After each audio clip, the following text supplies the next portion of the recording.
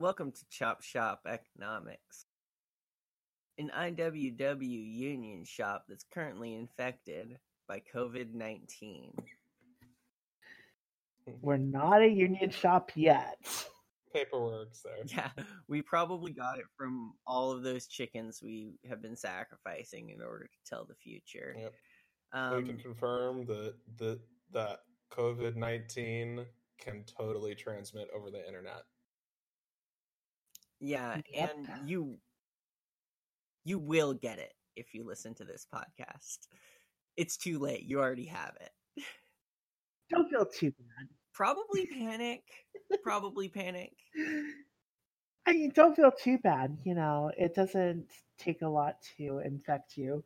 If it wasn't IP, you've been infected on the burb site or, I don't know, by going outside for 5 seconds. All the cool kids are Reddit, doing Because, I mean, nobody... remember, kids, there is no test for the coronavirus. At least, statistically speaking, there is no test. Oh, yeah. Oh my god. You've got coronavirus now. We all have it. But what's important is that you keep up with the news. And the only way to keep up with the news is to listen to us. Because we read it for you. Well, we still can. I'm Miss Silver. I read this tech bullshit so you don't have to, basically. I immerse myself in hacker news so that you don't have to claw your eyes out reading startup bullshit. So, my other hosts... I'm St. Helen. I'm the ignorant blue-collar worker who, picks her butt and can't read. I'm here to provide a labor perspective. I've got, labor newsletters and shit. This is Dr. Spider. I'm the one who partakes in the 3-drug minimum that's necessary to keep up with Wall Street and not completely fry your brain. Sifting through all that fucking headless chicken divination shit. Because Yeah. This shit's fucking The wild. South Park economic wheel. The South Park economic wheel, it is totally real. Yeah, we've seen people. it. Yeah. That's what the Fed uses. We saw that this past week. You just see that Dow just going up and down, 1,000 points up one day, 800 points down the next. This morning they put speed in the chicken's water. The next morning they put in LSD. Then they were like, hey, let's, play a little bit with some fucking coke, I mean, honestly, I've always preferred the sober chicken. I think that once you cut its head off, it runs around fine anyway. It doesn't matter what you put in it. Not even a good old Biden bump. Oh. Even a Biden bump. Oh, that was easily the most ghoulish thing that happened in a while on Wall Street, and that's kind of fucking amazing. I mean, we're talking the kind of people who occasionally make Satan stop and go holy shit, you guys are making me look like amateurs over here. But they somehow managed to keep doing that, and that happened right after Super Tuesday. The Dow Jones rallied, and all the people on Wall Street were like, "Oh yes, it's because we have confidence in Biden." But when you crack it open, the stocks leading that rally were all fucking healthcare stocks. Yeah. Yep. Yeah. Finally, the long nightmare of potentially having single-payer healthcare.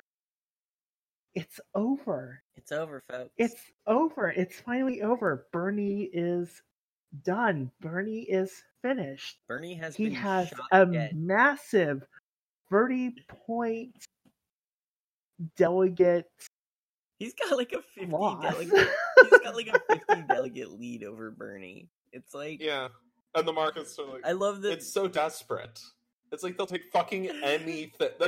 This was the week of they'll take whatever they fucking get. because that's all they're gonna get.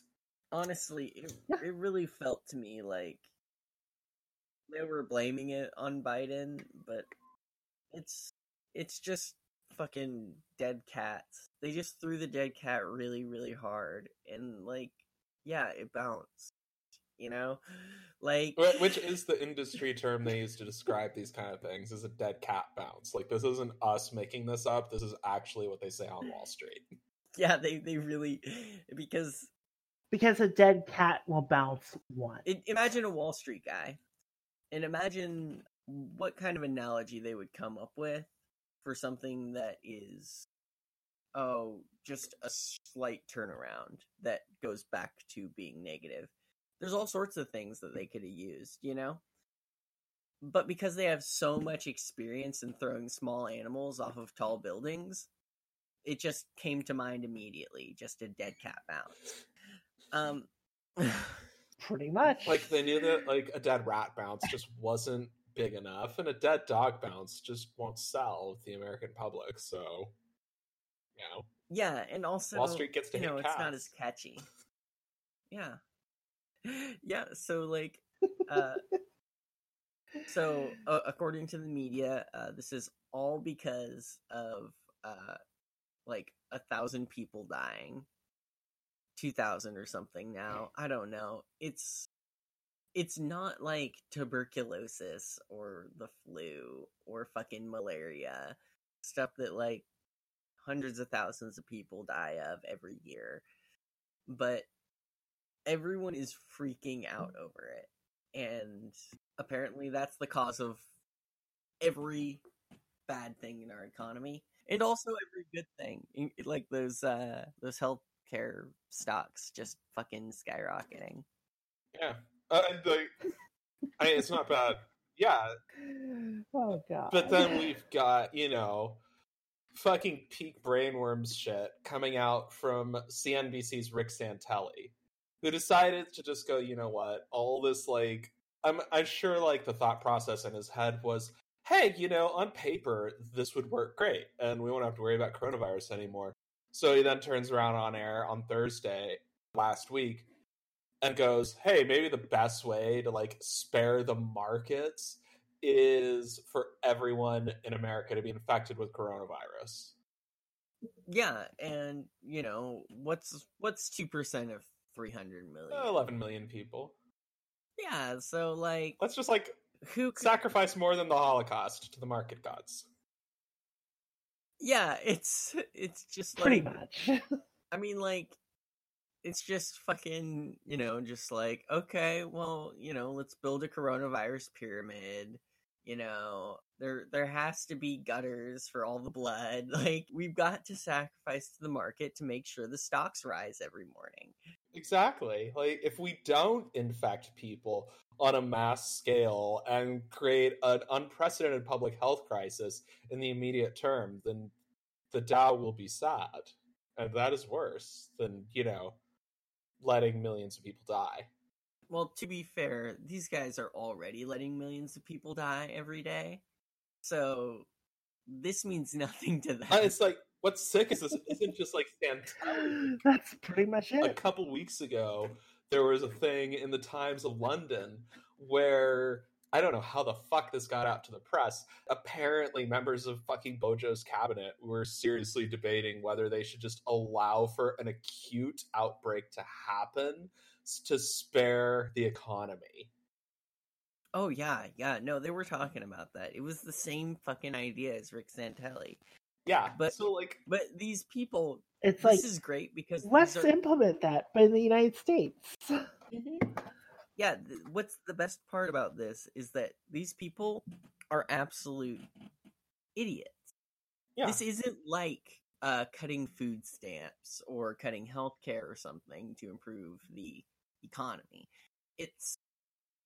They're literally just as likely to get infected, if not more. I mean, just look at fucking APAC. Oh yeah. Oh my god. Yeah. That may have just been a problem that solved itself. Yeah. It's just like, okay, so like, no, people are getting exposed at fucking APAC. Something like the American Israeli Political Action Committee, like huge in leveraging support for Israel in the US government, is something like 2/3 of the members of Congress, including Mike Pence, the fucking Bible thumper who's supposed to be in charge of pandemic response when he's not molesting snakes. Yeah, it's like so many of these people who are like, well, why don't we just kill the poor? Are just like, oh shit, we can get sick too, turns out.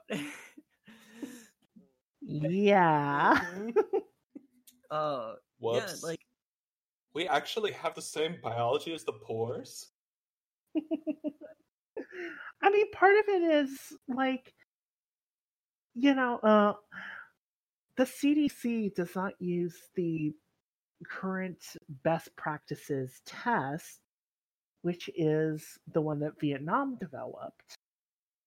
They use their own, and it doesn't quite work. yeah, well, why would they pay dirty commies to do something that they can pay billionaires to do? Yeah. Also, why would they accept for free something dirty commies made? Even instead worse. of something they can pay billionaires for? I mean, Yeah. It's so... it's just every.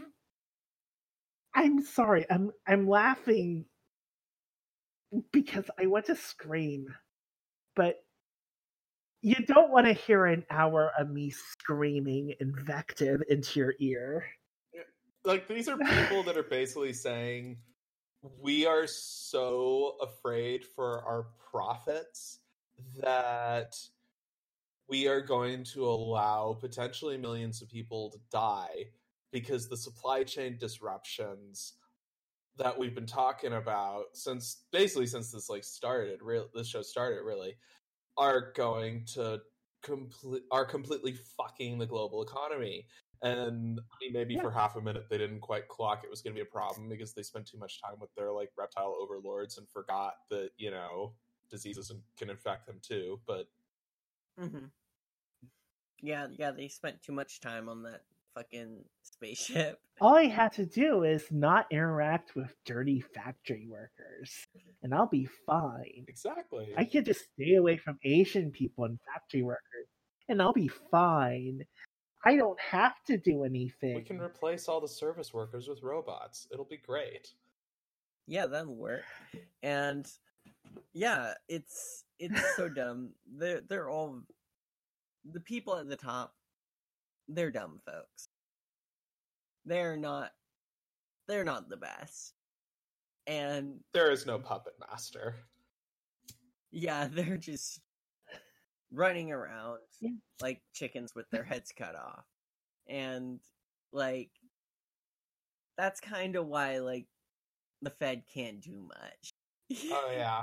Like the Fed decided after like sacrificing a whole coop of chickens to figure out the best course of action on Tuesday, figured the best thing they could do was sacrifice a horse so they could justify slashing the base interest rate down from like it was 1.75% to 1.25%.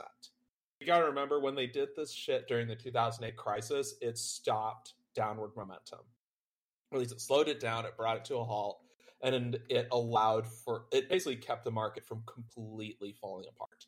This time, the Dow and all the other and the Nikkei and all the other markets took one look at that and went, ha! And kept falling. Yeah, well... Like, that's, like, never happened before. Not like this. Well, back in 2008, they were able to cut it by, like, what? 2 full percentage points? 2.5? Easily. Like, they had a lot more room to play with. Yeah, and, like, there is not that many percentage points to cut anymore. There isn't, and you can't fucking just...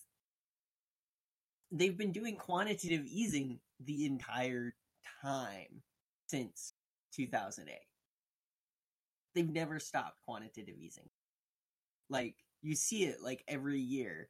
Like, the Fed buys bad bank assets. Like, every year. They don't have the... They can't just, like, you can't, like, they can't cut the rates. The rates have been cut. They can't fucking buy the bad assets. They've been buying the bad assets. Like, two former top staffers at the Fed on March 4th, according to Reuters, former research director David Wilcox and former top advisor William Reifschneider said in a paper that was just released on that same day that if interest rates hit zero again, like they did at the height of the 2008 crisis, they warned that even the best plans that the Fed has might simply, quote, might simply run out of firepower if the downturn is bad enough. yeah, that's the thing. Like, we've been talking, like, in, I think, like, every episode about how the Fed cannot stop a crash because they don't have the tools anymore. They've used them up.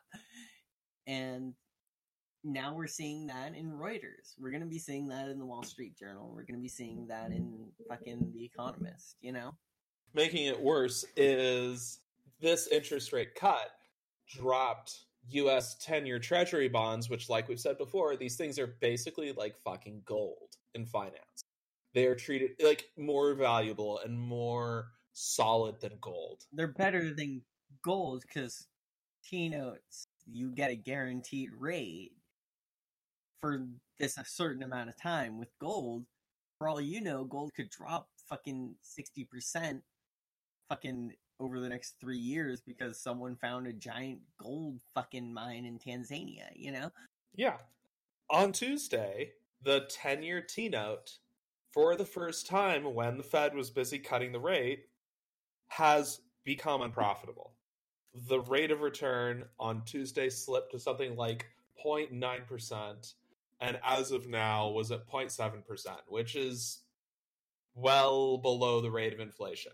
Like, if you bought a T-note, a 10-year T-note today, you would be guaranteed to lose money on it.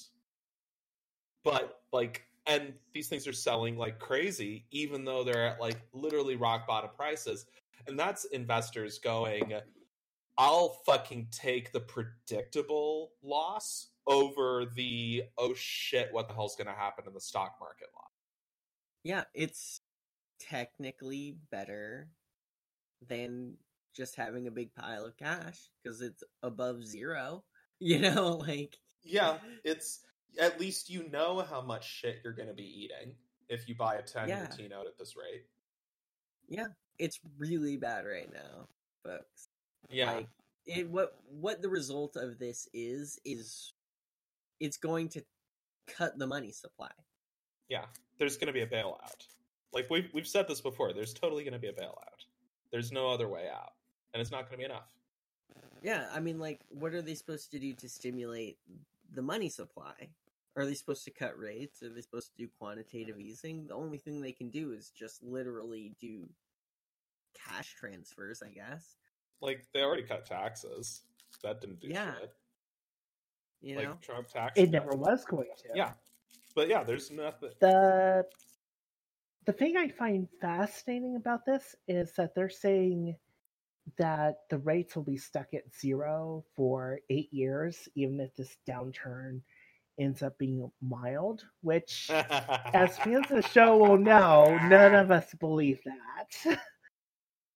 They're thinking, what they're thinking was closer to 15 years at zero and trillions more in, in basically buying bonds. Yeah. Hell, yeah. And there's already like 15 trillion floating around just in the 10-year T-note market. So we're basically talking that this is a market that is making it possible for the US to pay for its bloated military budget and fuck poor people, basically, without having to tax rich people. Yeah. So, and, this really, we've said it before and we'll say it again. This is the big one, folks.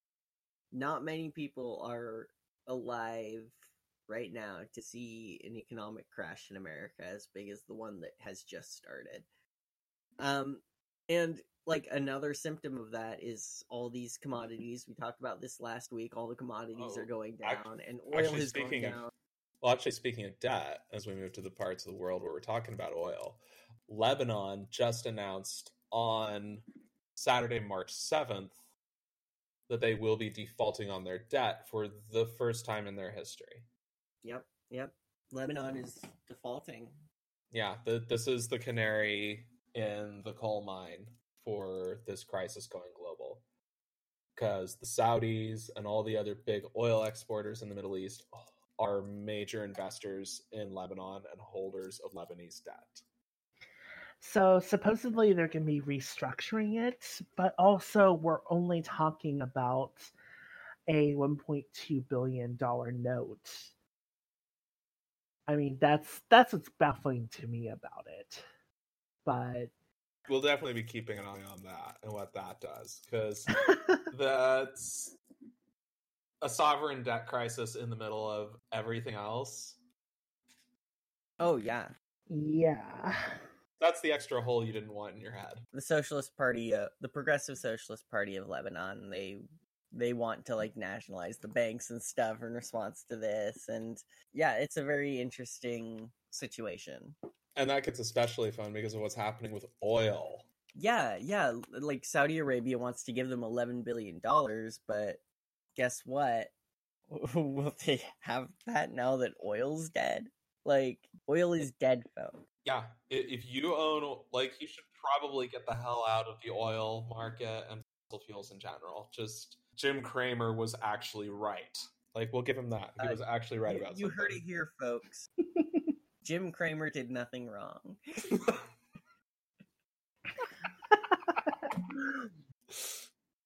Yeah, he called it.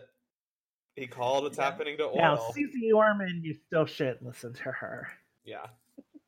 Yeah, let me check oil prices real quick. It's probably lower. It's at $41.57 a barrel. Oh, oil price $41.57. Oh, wow. No, I'm looking at $41.28 now. Oh shit!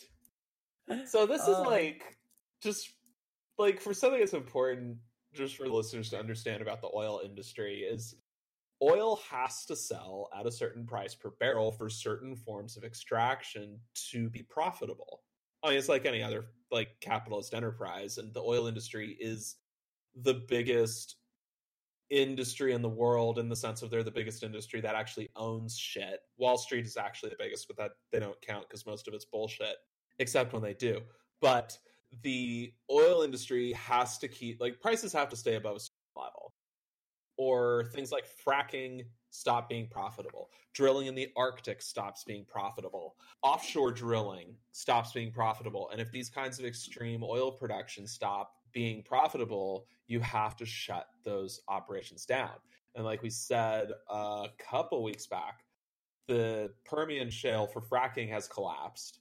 And that is with an oil price of like $60, $65 a barrel. It had already collapsed at that price because it wasn't profitable anymore. And there's like easily hundreds of billions of dollars running around in capital that's been invested just in fracking in North America.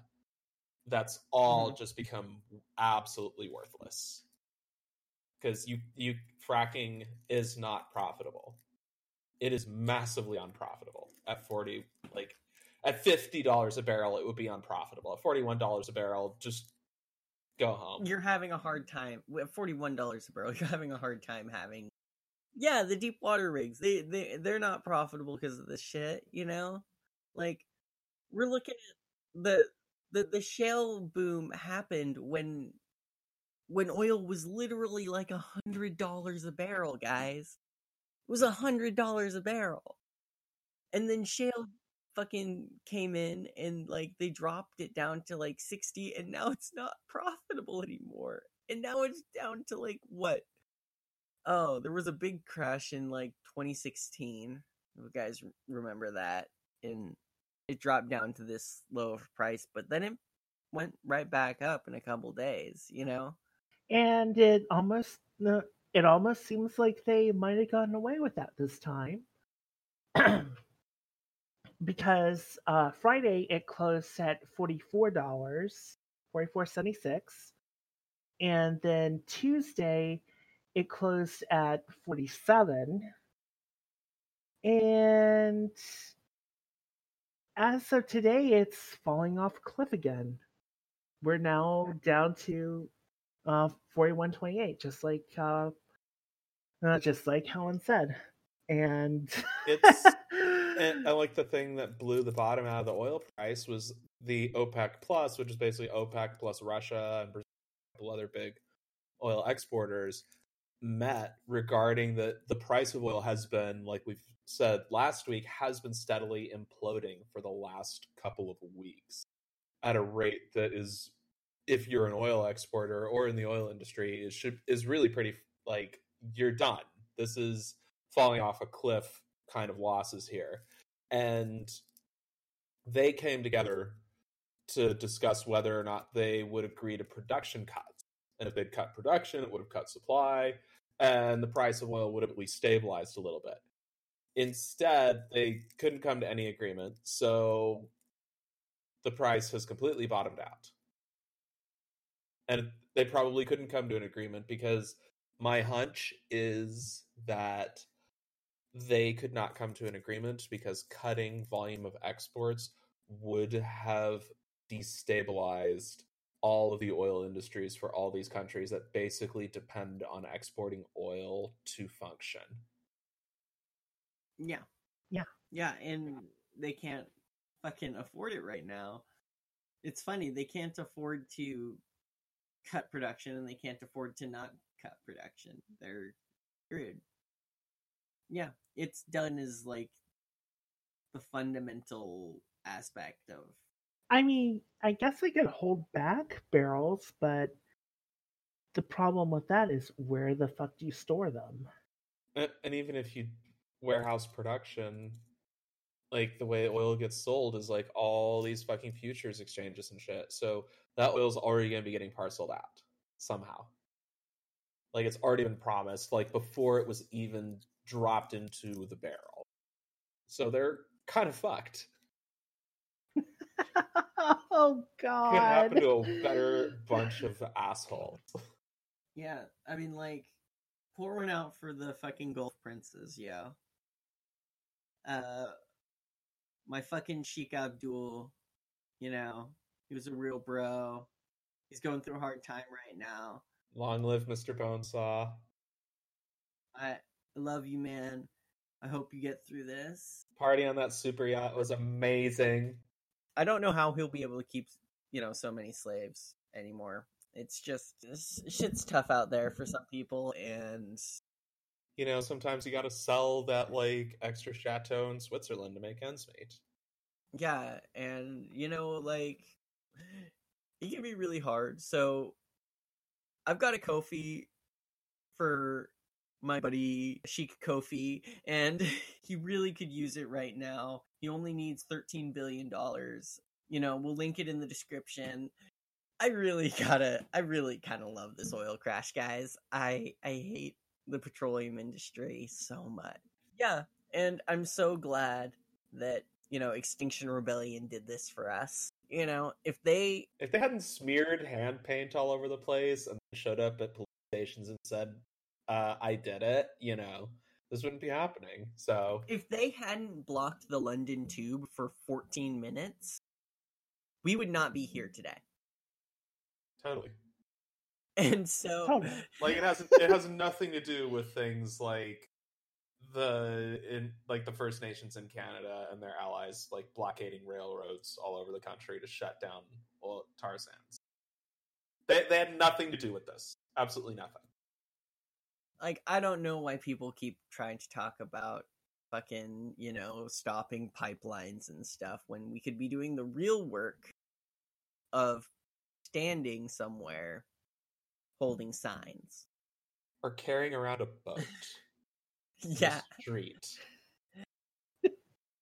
Nothing says you are a protester that is speaking for the people like having a big enough protest fund to have a protest boat. Or some good protests, though. There's picket lines. And those actually do shit.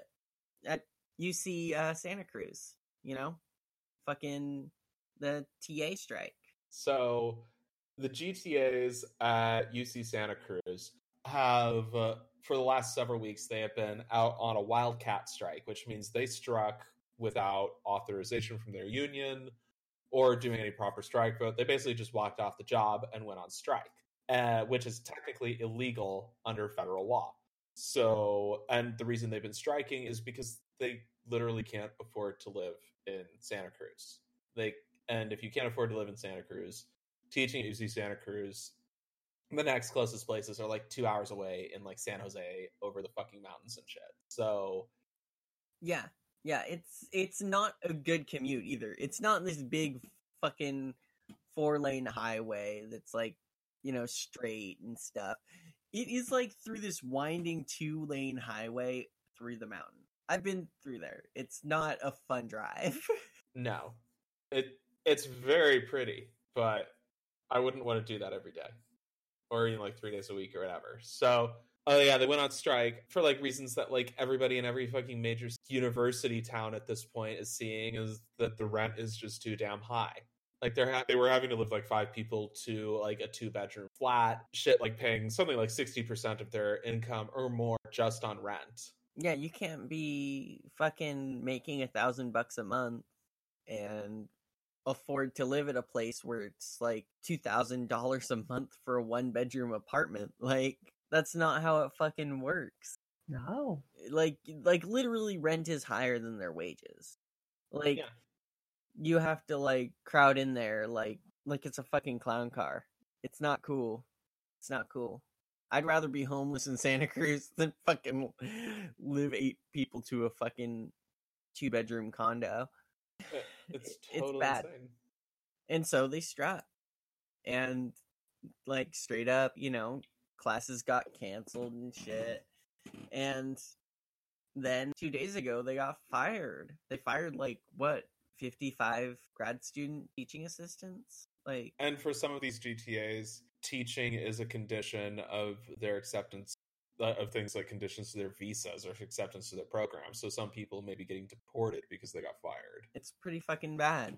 And like, what was it you were saying that like Berkeley was doing a solidarity strike? So the GTAs at Berkeley yesterday on March 6th walked out and demanded that their union immediately off strike vote in solidarity with the Santa Cruz GTAs. And oh yeah, and don't forget what happened on Thursday at UCSC. Okay, so this goes more than just a strike right now. They have thrown up the barricades.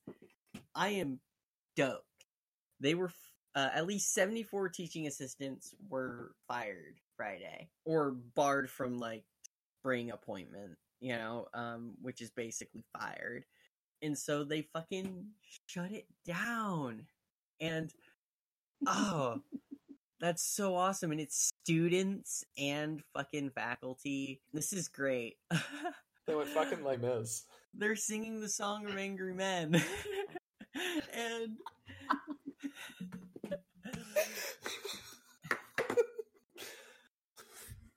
Yeah. it's true. Oh And my God. like fucking if any of our listeners are in like the Bay Area or the northern central coast in California, fucking go there. Bring fucking a giant thing of brownies and a gun. Bring fucking water and tents. Do anything you can. This is like the most militant labor activity going on right now in the United States. And even at fucking UCSD, like UC San Diego, which is known for being like STEM and med school and business and all those like the least political departments ever. Like it's safe to assume that if you go to most campuses, like the social sciences are going to be a bunch of like everything from like Elizabeth Warren to burn this motherfucker to the ground. But like business and STEM are always like the, you know, we're trying to get into the country club here. And UCSD GTAs issued a statement saying they would withhold their grades at the end of semester if the UC Santa Cruz students were fired. And on Friday, March 6th, they said, okay, fine, we're holding back final grades. You can Hell deal. yeah.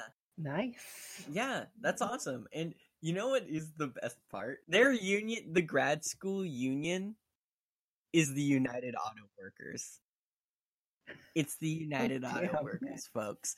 It is the UAW, and they fucking kill it. This is why the union is actually, they're not technically backing them, but they are like, they're filing like suits and stuff against UC, like the whole UC system. And this is awesome. I think the UAW, they want to avoid the same fines that the longshoremen are getting right now, where they've been fined like $80 million or something for like a slowdown that lasted a week. Which they can totally do.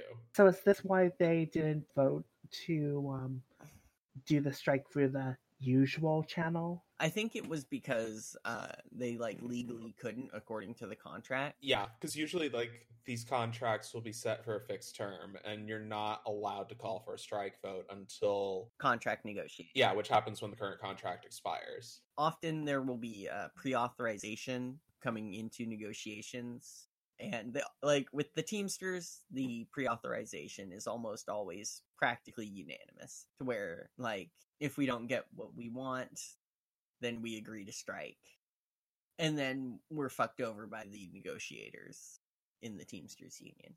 But like with less powerful and less badass unions, they'll often wait until they actually have a fucking their like negotiations are stalled and shit's getting really bad before they have a strike authorization vote. And for all I know, the UC contract is like 3 years away, you know, like Okay. It's a situation where they just can't legally strike. Because again, the fucking Wagner Act was meant to, and fucking Taft-Hartley were meant to keep labor from doing shit that threaten capital. Yeah, exactly. And like a big problem with UC and the grad student union is that the grad student union, I think there's a reason they don't have their own union and they're part of the UAW. It's because you're only a grad student for like 3 years, you know? Like that's like often less than the length of an entire contract. So what are they going to do, you know? And academia, both like everywhere, is like a poster child when you're talking about labor union for why craft unionism is fucking stupid bullshit. Because guarantee you will, like any university you go to, there's going to be at least 2, possibly even 3 labor unions, because there's going to be one for the staff, there's going to be one for the faculty, and depending on which country or which union you're dealing with, maybe the GTAs have to have their own union on top of that. Yeah. So it's a total clusterfuck. Yeah, and often and it's not even the faculty will have one union. Often the faculty will be split between several unions. Do PhD students end up in the No, PhDs can be sometimes in the faculty unions if they are teaching, but if they're just students, then they're considered just to be students. Yeah, and Okay, I was curious like how that was supposed to work. And like all of these different unions and all of these like strict Ooh. like figuring out whether you're in the union depending on exactly what you do and all this stuff, that can be contrasted to my workplace, UPS. Every UPS employee that isn't management is a Teamster. If you're mopping floors at UPS, you're a Teamster. If you're sorting boxes, you're a Teamster. If you're loading boxes, you're a Teamster. If you're driving trucks, you're a Teamster. If you're fixing trucks, you're a Teamster. If you're fixing the fucking AC in the buildings, you're a Teamster. It's one group of labor. It's all of the labor in the fucking workplace. It's all of the labor that is employed by this employer banding together. And that's why we're so much stronger and get what we want so much easier than other unions. And That's the same with like the ILWU, because they also do like wall-to-wall industrial unions of everybody at this port is in the ILWU. You're not in management, you're not in security. Neat, you're in the union.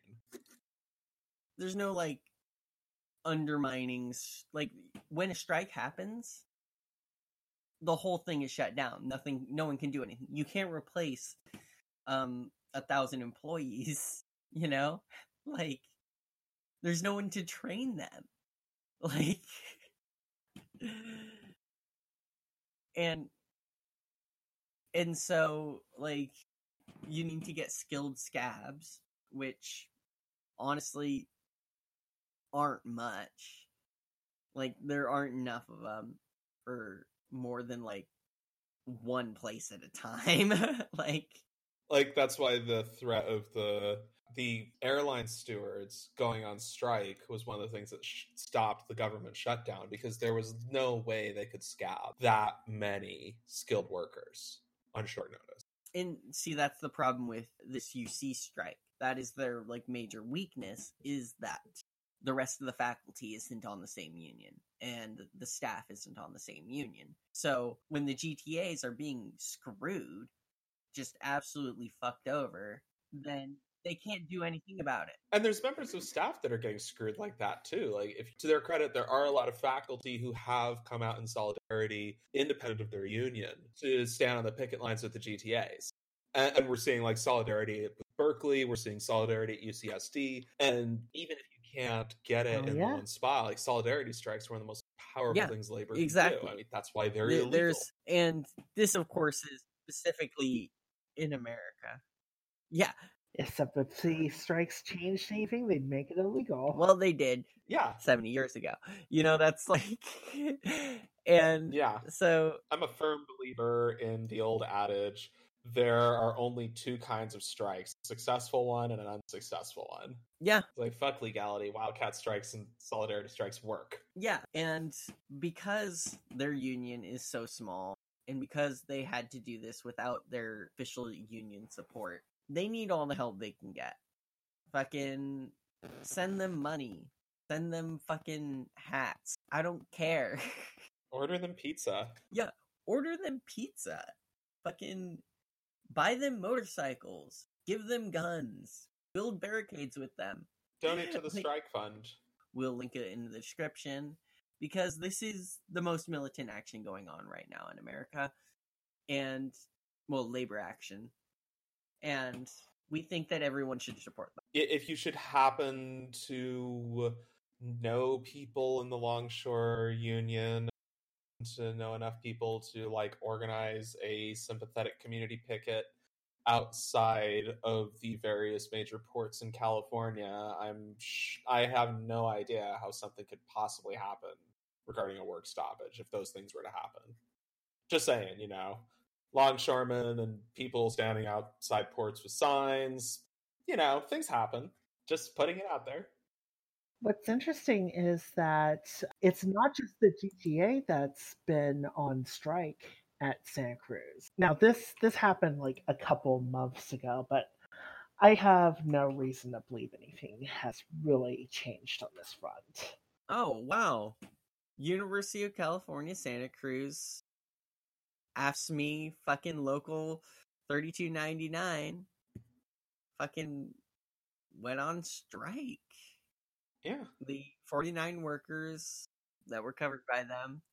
See, this is what I'm talking about, by the way, where AFSCME has 49 workers represented on Santa Cruz campus.